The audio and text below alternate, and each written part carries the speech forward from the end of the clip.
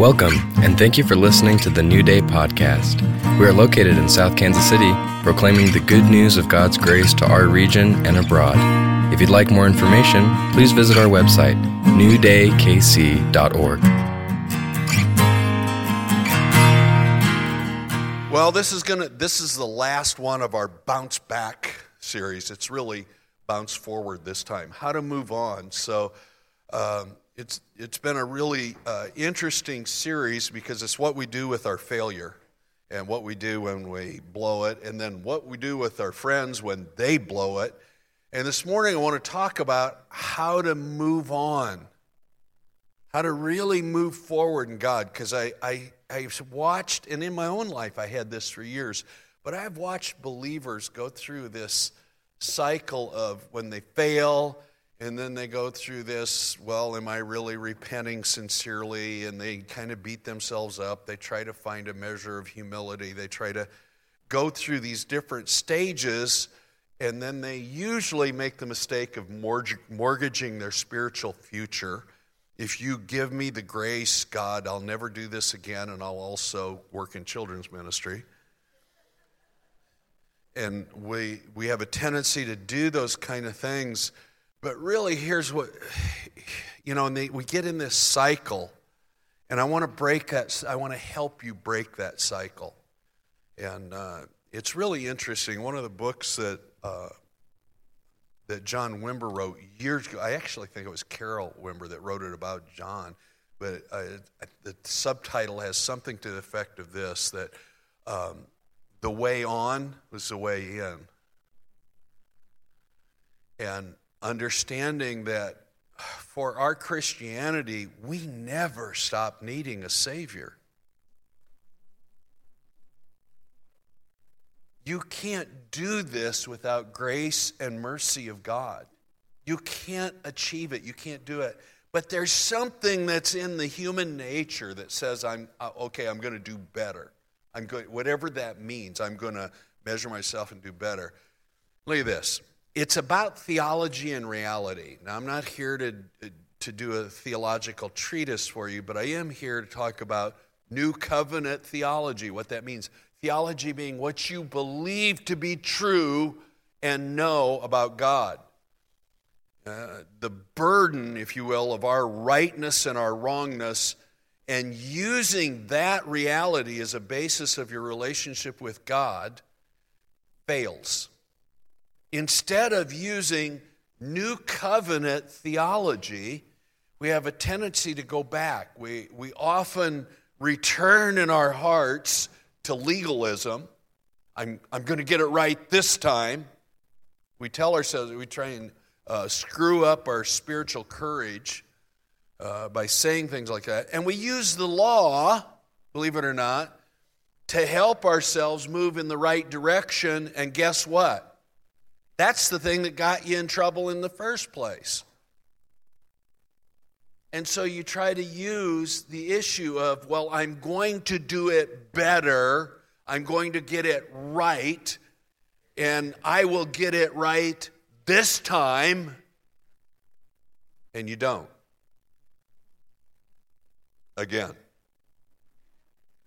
And again. And with a little bit of self-control, a little bit of hard pressing, you do okay for about 4, 6 weeks, 7 weeks, and then that thing happens. You know what I mean by that thing? Yeah? Something triggers you, and you blow it over the same issue again. And I had a really neat experience years and years and years ago.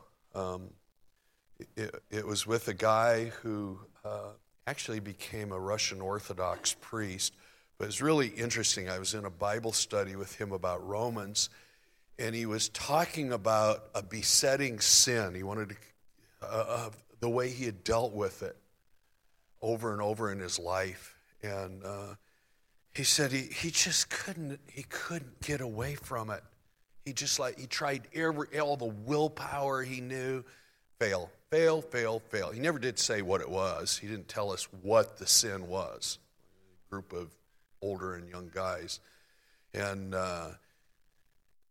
And I'd gone through a similar experience myself. Any of you had something you just couldn't get over the top of that thing ever? Yeah. And he said he was in the shower praying. And he said he had turned the water on real hot, to try and, get your senses going. He had the water really, really hot. And he was banging the back of the shower with his fist, screaming out to God in prayer. Why? Why do I have to keep dealing with this? When are you going to take this thing out of my life? I don't want to deal with this anymore. I'm so sick of dealing with it. He's banging the back of the shower. The Holy Spirit said, why don't you turn around and deal with me? I'll deal with your sin. And he went, what? How symbolic to turn around and face the cleansing water, the shower of God. Just coming right on you. He said, you weren't designed to deal with sin. Never were. Deal with me, I'll deal with your sin. And it moved him out of that place, out of that. And I went, even that time, what better definition of grace and mercy can there be than God always being there when you need grace and mercy? Well, that's just sloppy grace. Well, you might as well get rid of that adjectives, because all of grace is grace. And you want grace. You want the littlest grace and you want the biggest grace. Always. All the time in your life. You can't live without grace. Jesus came by grace and truth. And, I know I teach about it here all the time, but you can't, you're not going to get it right this time. Well, that's a terrible message. You mean I'm destined for failure? No, you're destined for grace. You're destined to live in Christ, by Christ, for Christ, with Christ. Christ before you, Christ behind you, Christ when you rise up, Christ when you lay down. By the way, that's St. Patrick's prayer. It's really interesting. We do, and I pulled this from Tullian Tchividjian's It Is Finished, his devotional book. And it's really this. It's the story of Nehemiah when the captives of Israel, they come back. They get sent back and they're going to rebuild everything, and they're going through a lot of stuff, and they finally return to Jerusalem. It's found in Nehemiah 8, by the way. You can read it, verses 1 through 12. I'm not going to read that whole thing this morning, but the people gathered together, and they ask Ezra, the scribe, to bring the book of the law and read it to them. They somehow know that they've gotten it wrong. We got to get this thing straightened out. But here's the key. They ask Ezra to bring the law. And they spend a whole lot of time, matter of fact, the whole morning, reading the book of the law and worshiping God. And here's what they do at the end. They break down in tears. Why? Because they're so happy? No, they read the law. They know how far away they are. They're wretched. They don't measure up. Breaks them down into tears. That's the way of life. We ask for the law, we hear the law, and we are broken by the law. Well, you tell me not to read my Bible. I'm not saying that at all. I'm just telling you that when you do this measuring, say, I'm going to get it right next time, that's not the way forward.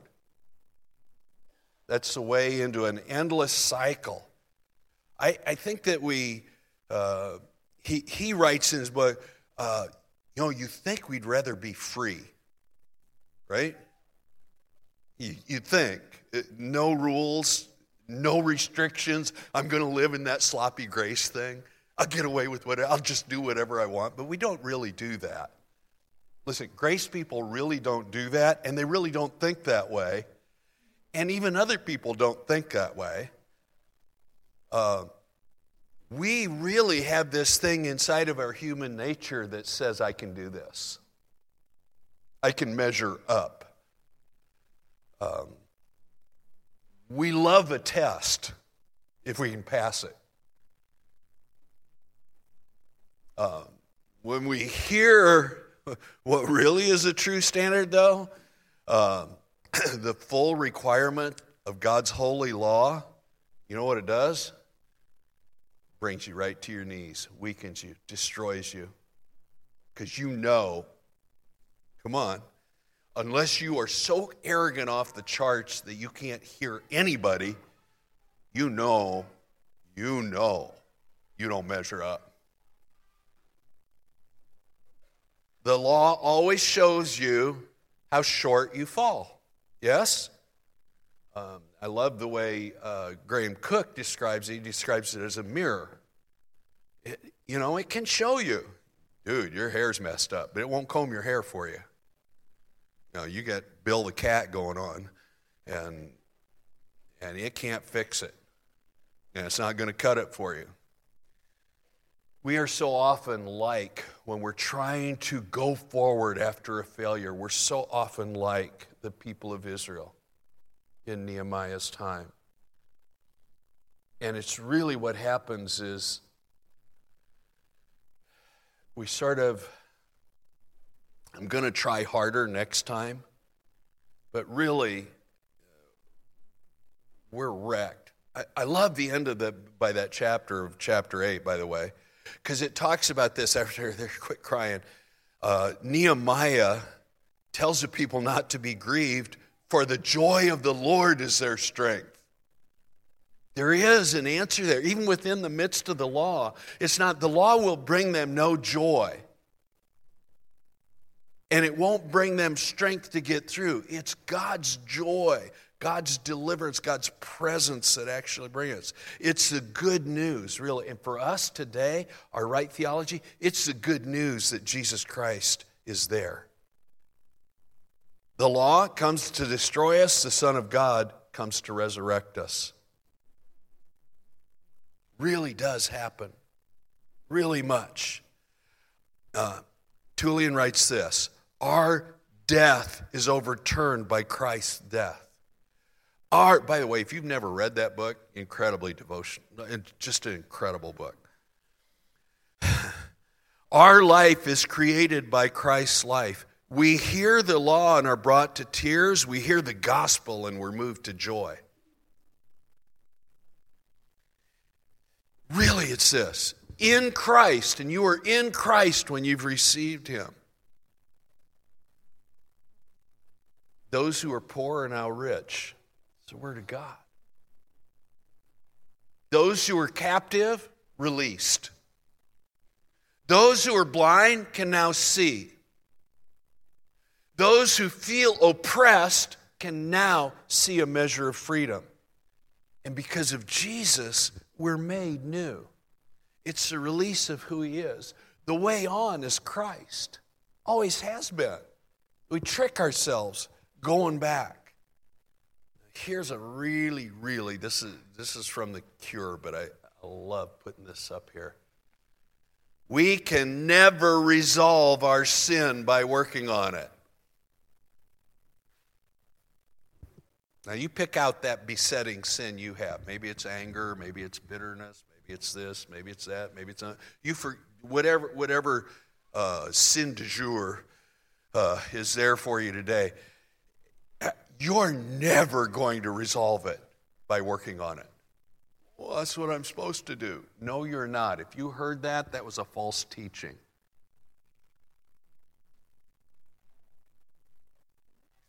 Here's what's true about grace. Grace is designed to deal with your sin. God is. It's not, it can't ever be seen in the lessening of God's demand in our lives. God's holy. Yeah? Did you read that? He declares it about Himself. I think it's probably pretty true. I've found it true in my own life. God's holy. But this is what I know. He always and always will demand perfect obedience. He will. That's God's nature. He says, be holy for I'm holy. It's always going to be that way. His grace is experienced when we come to realize that his perfect demands for each of us have already been met in Jesus. Now here's where the theology comes in. Christ did it for you and gives it to you as a gift. See, this is something in our human nature says, no, I got to do this. You can't. I'm really going to slam you. You think you will? You won't. Remember Luke on that weird slimy thing where he meets Yoda? Yeah, back in the first Star Wars, and he's got Dagobah. Ooh. It sounds, and he's talking with Yoda, and he says, he's pretty sure of himself. Are you afraid? He says, oh, you will be. You will be. You're going to go in the pit, and you're going to meet yourself. Because remember that? He goes down and he has this little encounter, and it's Darth Vader. And he engages him in the fight. Takes off his head, right? And the head rolls away, and the mask comes off, and it's Luke. Luke, I am you.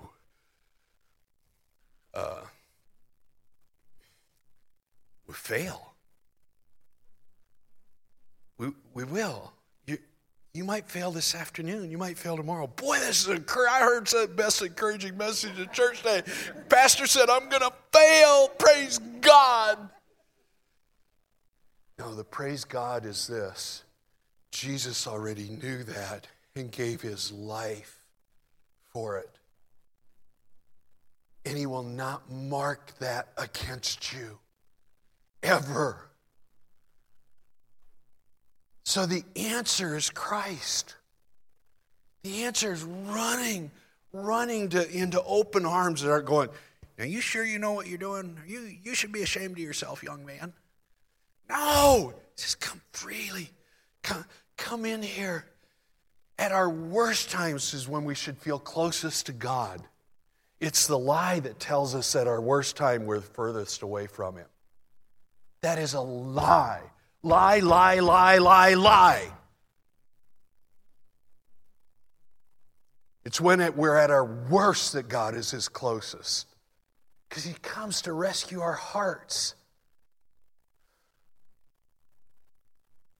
He lived the life we couldn't live and died the death we should have died.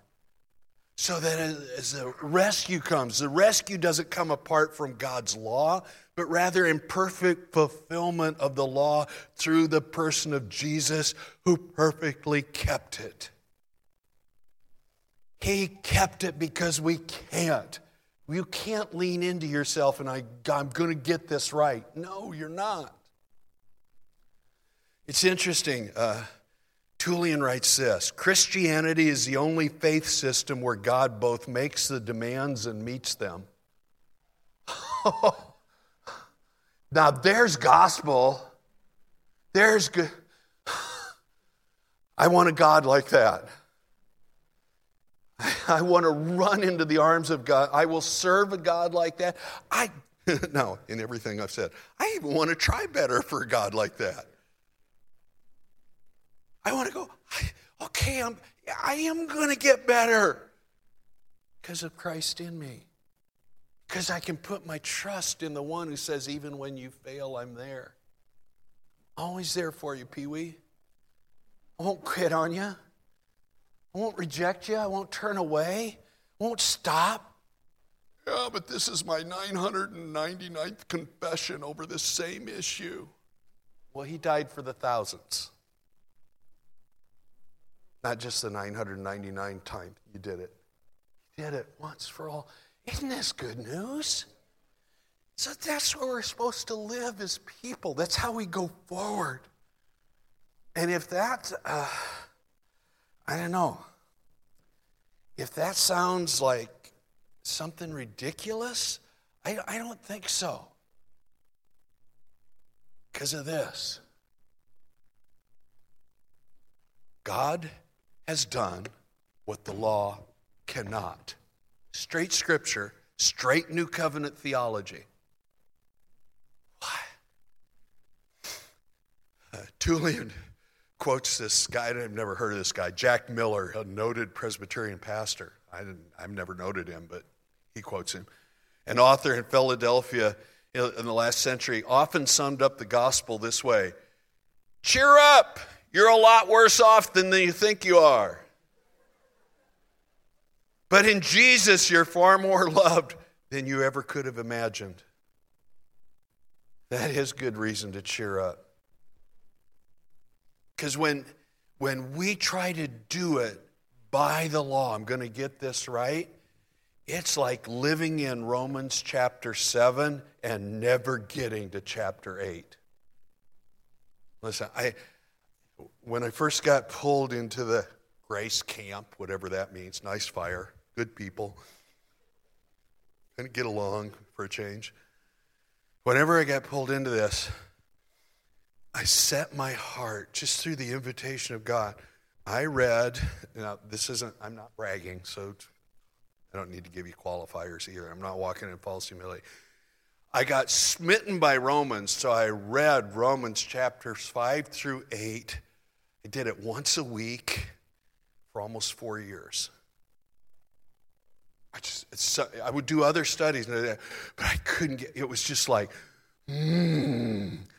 I would just read it and devour it. And I took a book that Martin Lloyd-Jones' exposition on Romans, which most people would think is very boring, and would wear out with it because it's line on line. He takes a half a sentence of scripture and expounds upon it.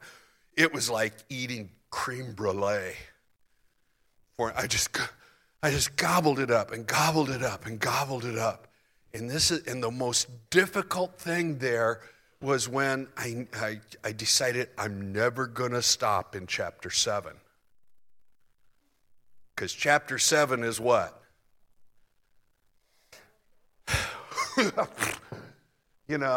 I try really hard and I don't do anything that I know I should do. And I do everything that I tell myself I shouldn't do. And I find this really strange thing. God's delivered me from sin, and then sin can still work in me. It's there in me. It's present in me. What hope is there for me? Well, you'd never want to stop halfway through chapter 7. But we live our lives that way, don't we? I keep doing the wretched thing. Listen, you got to get to the end of the chapter. Thanks be to God for the gift in Jesus Christ, my Savior. You got to get to the end of the chapter. And then you get Romans 8. Now remember, we put why they divided the chapters there. I will never know who thought up the chapter verse thing and why they said, that's a good place to stop. Chapter 8. Well, if it was TV and I had to wait till next week, I'm pretty much a wretch. I stink. There, I said it. I'm really lousy. No, don't stop there. Thanks to God, verse 25. Thank you, God, for your unspeakable gift. That is the thing that paid for all the penalty of never being able to get it right. Because then it goes to Romans 8:1. And you want to live in Romans 8:1. There is therefore now, present tense, there is therefore now no condemnation for those who are in Christ. I've preached it so many times, but you talk about the get out of jail free card. It's always in your back pocket. Yeah, but that's like pretty crazy because then you do what you want and then you pull it out. I don't care how you use it, it's there. It's there. You can't get, no matter how many times we try to preach it around, well, you can't really trick God. You can't make God be okay when you're wrong. Yes, he is. He's okay with you when you're wrong. How does he do that? That's the good news. He's God in your life today. It's incredible, isn't it?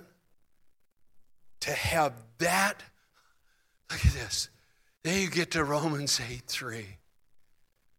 It's almost, you almost have to read it. You almost have to, like y'all should be on your knees crying and weeping. You have to read this and just go, look at what it says.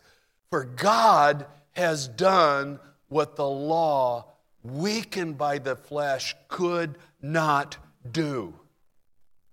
Therefore, our preoccupation with our sin and dealing with our sin keeps us anxious about sin instead of being preoccupied with who God says we are as the basis for dealing with our sin. The good intention of working on our sin does not create a redemptive solution, which is the only basis upon which sin can be dealt with. The cross was, is, and always will be God's only way of dealing with sin. Thank you, John Lynch. Bigger than that. Thank you, Jesus. Here's the God who made a way apart on your very stinkiest day at work, on your worst day with weird Uncle Eddie. When so-and-so pushes your button, which you ask God to remove, and they can still get you going. Now let's get serious. When your most bitter heartache rises up in resentment in you again towards another person, God has done what the law cannot. Perfectly fulfilled it. This is the best news you'll ever hear, and gives it to you again and again and again as a gift. No wonder he wrote, "Thanks be to God." Oh, thank you, Lord Jesus Christ. Thank you, thank you, thank you, thank you. This is why you can't defeat sin by working on it. You defeat it by applying the same thing that the one who defeated it with did it. So listen, we'll close with this. And let me sit back down. Let's read this together from down here. I want to see what you're seeing. Let's all read this aloud together.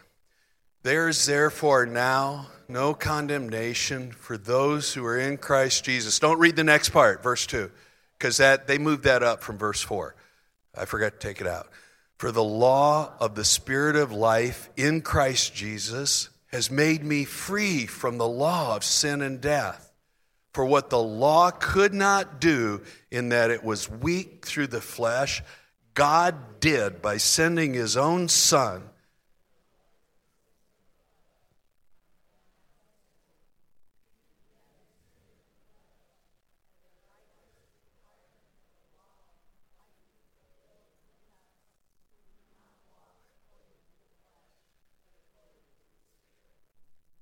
So do you walk according to the Spirit? How do you do that?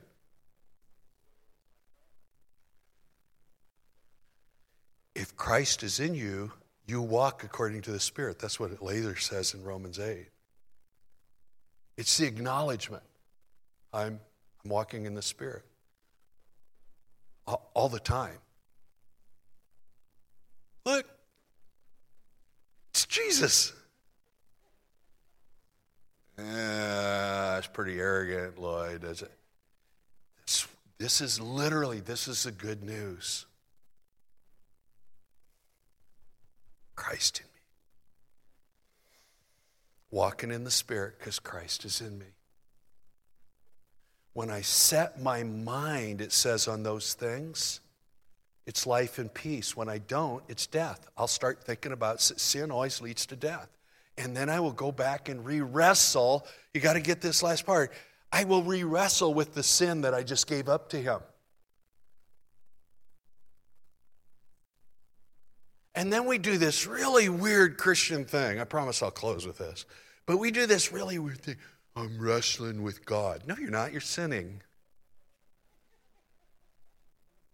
God's dealing with me really heavy about this. No, he's not.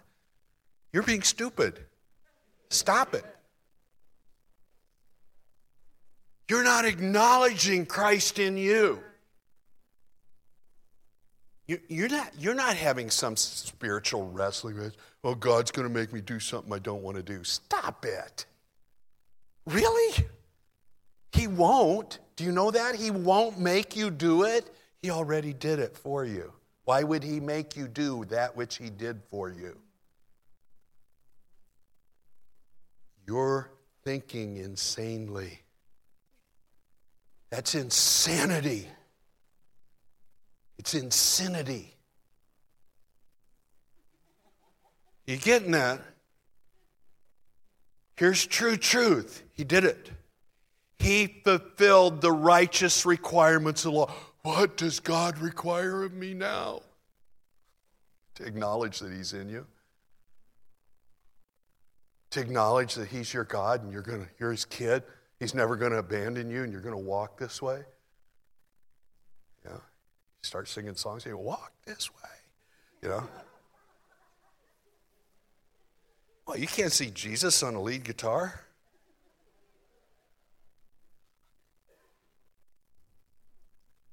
Come on. You know, if you've tasted the gospel at all, you know this is true. The wrestling match is from the enemy, goes about as a roaring lion, seeking who he can devour, casting doubt and fear on your theology, on your belief system, on who you know God to be. Isn't that what he did from the beginning? Yes, God really said, you know, it tastes pretty good. It's not God. Resist that. No, I'm in Christ. Bye. God fulfilled it perfectly. Now here's the bold thing. In me now. He has fulfilled the righteous requirement of the law in me. I am in Christ. That's what Romans 8 is teaching. Set free from the law, not sin and death. You're going to die. Unless those guys in England are right and he comes back when I say, 2 days. You better get your life right. Do you know that one? They're doing another whole new rapture thing. God's got numerology. Going to happen. In Christ.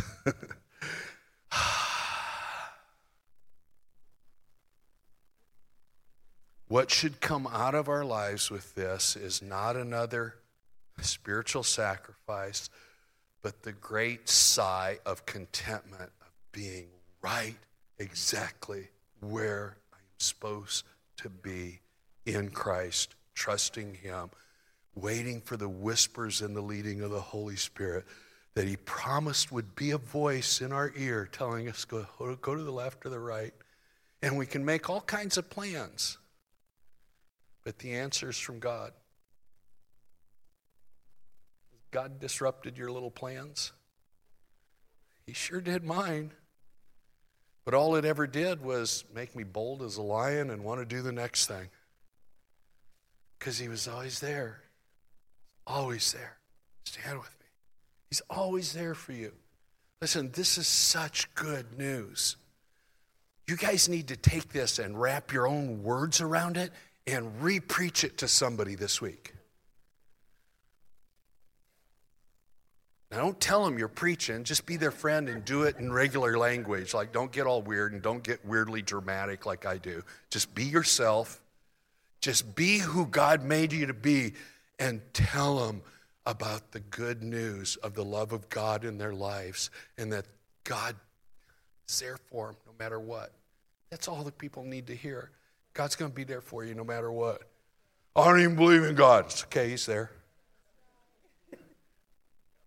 Their belief doesn't depend, God's not dependent on their belief. God's God. Funny thing about God, he knows he's God. He's really convinced of it. And that's all they need to hear. God's God. He's so for you, never against him. It's good news. Put your hand on your heart. Lord, see these hearts. Lord, our hearts can wander so quickly. Lord, this heart at times can choose the most foolish thing. But this is what I want to declare over my heart this morning. You're making this declaration. You own my heart. Did you just say that?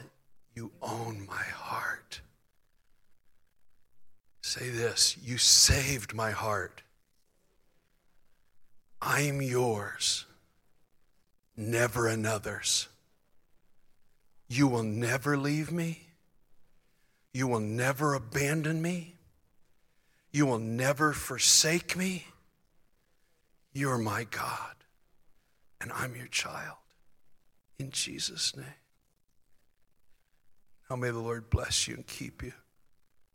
Lord, make his face to shine upon you, be gracious unto you. Lord, lift up his countenance upon you and give you peace. In the name of Father, and of Son, and of Holy Spirit. Amen and amen. Would you please love each other as you just go and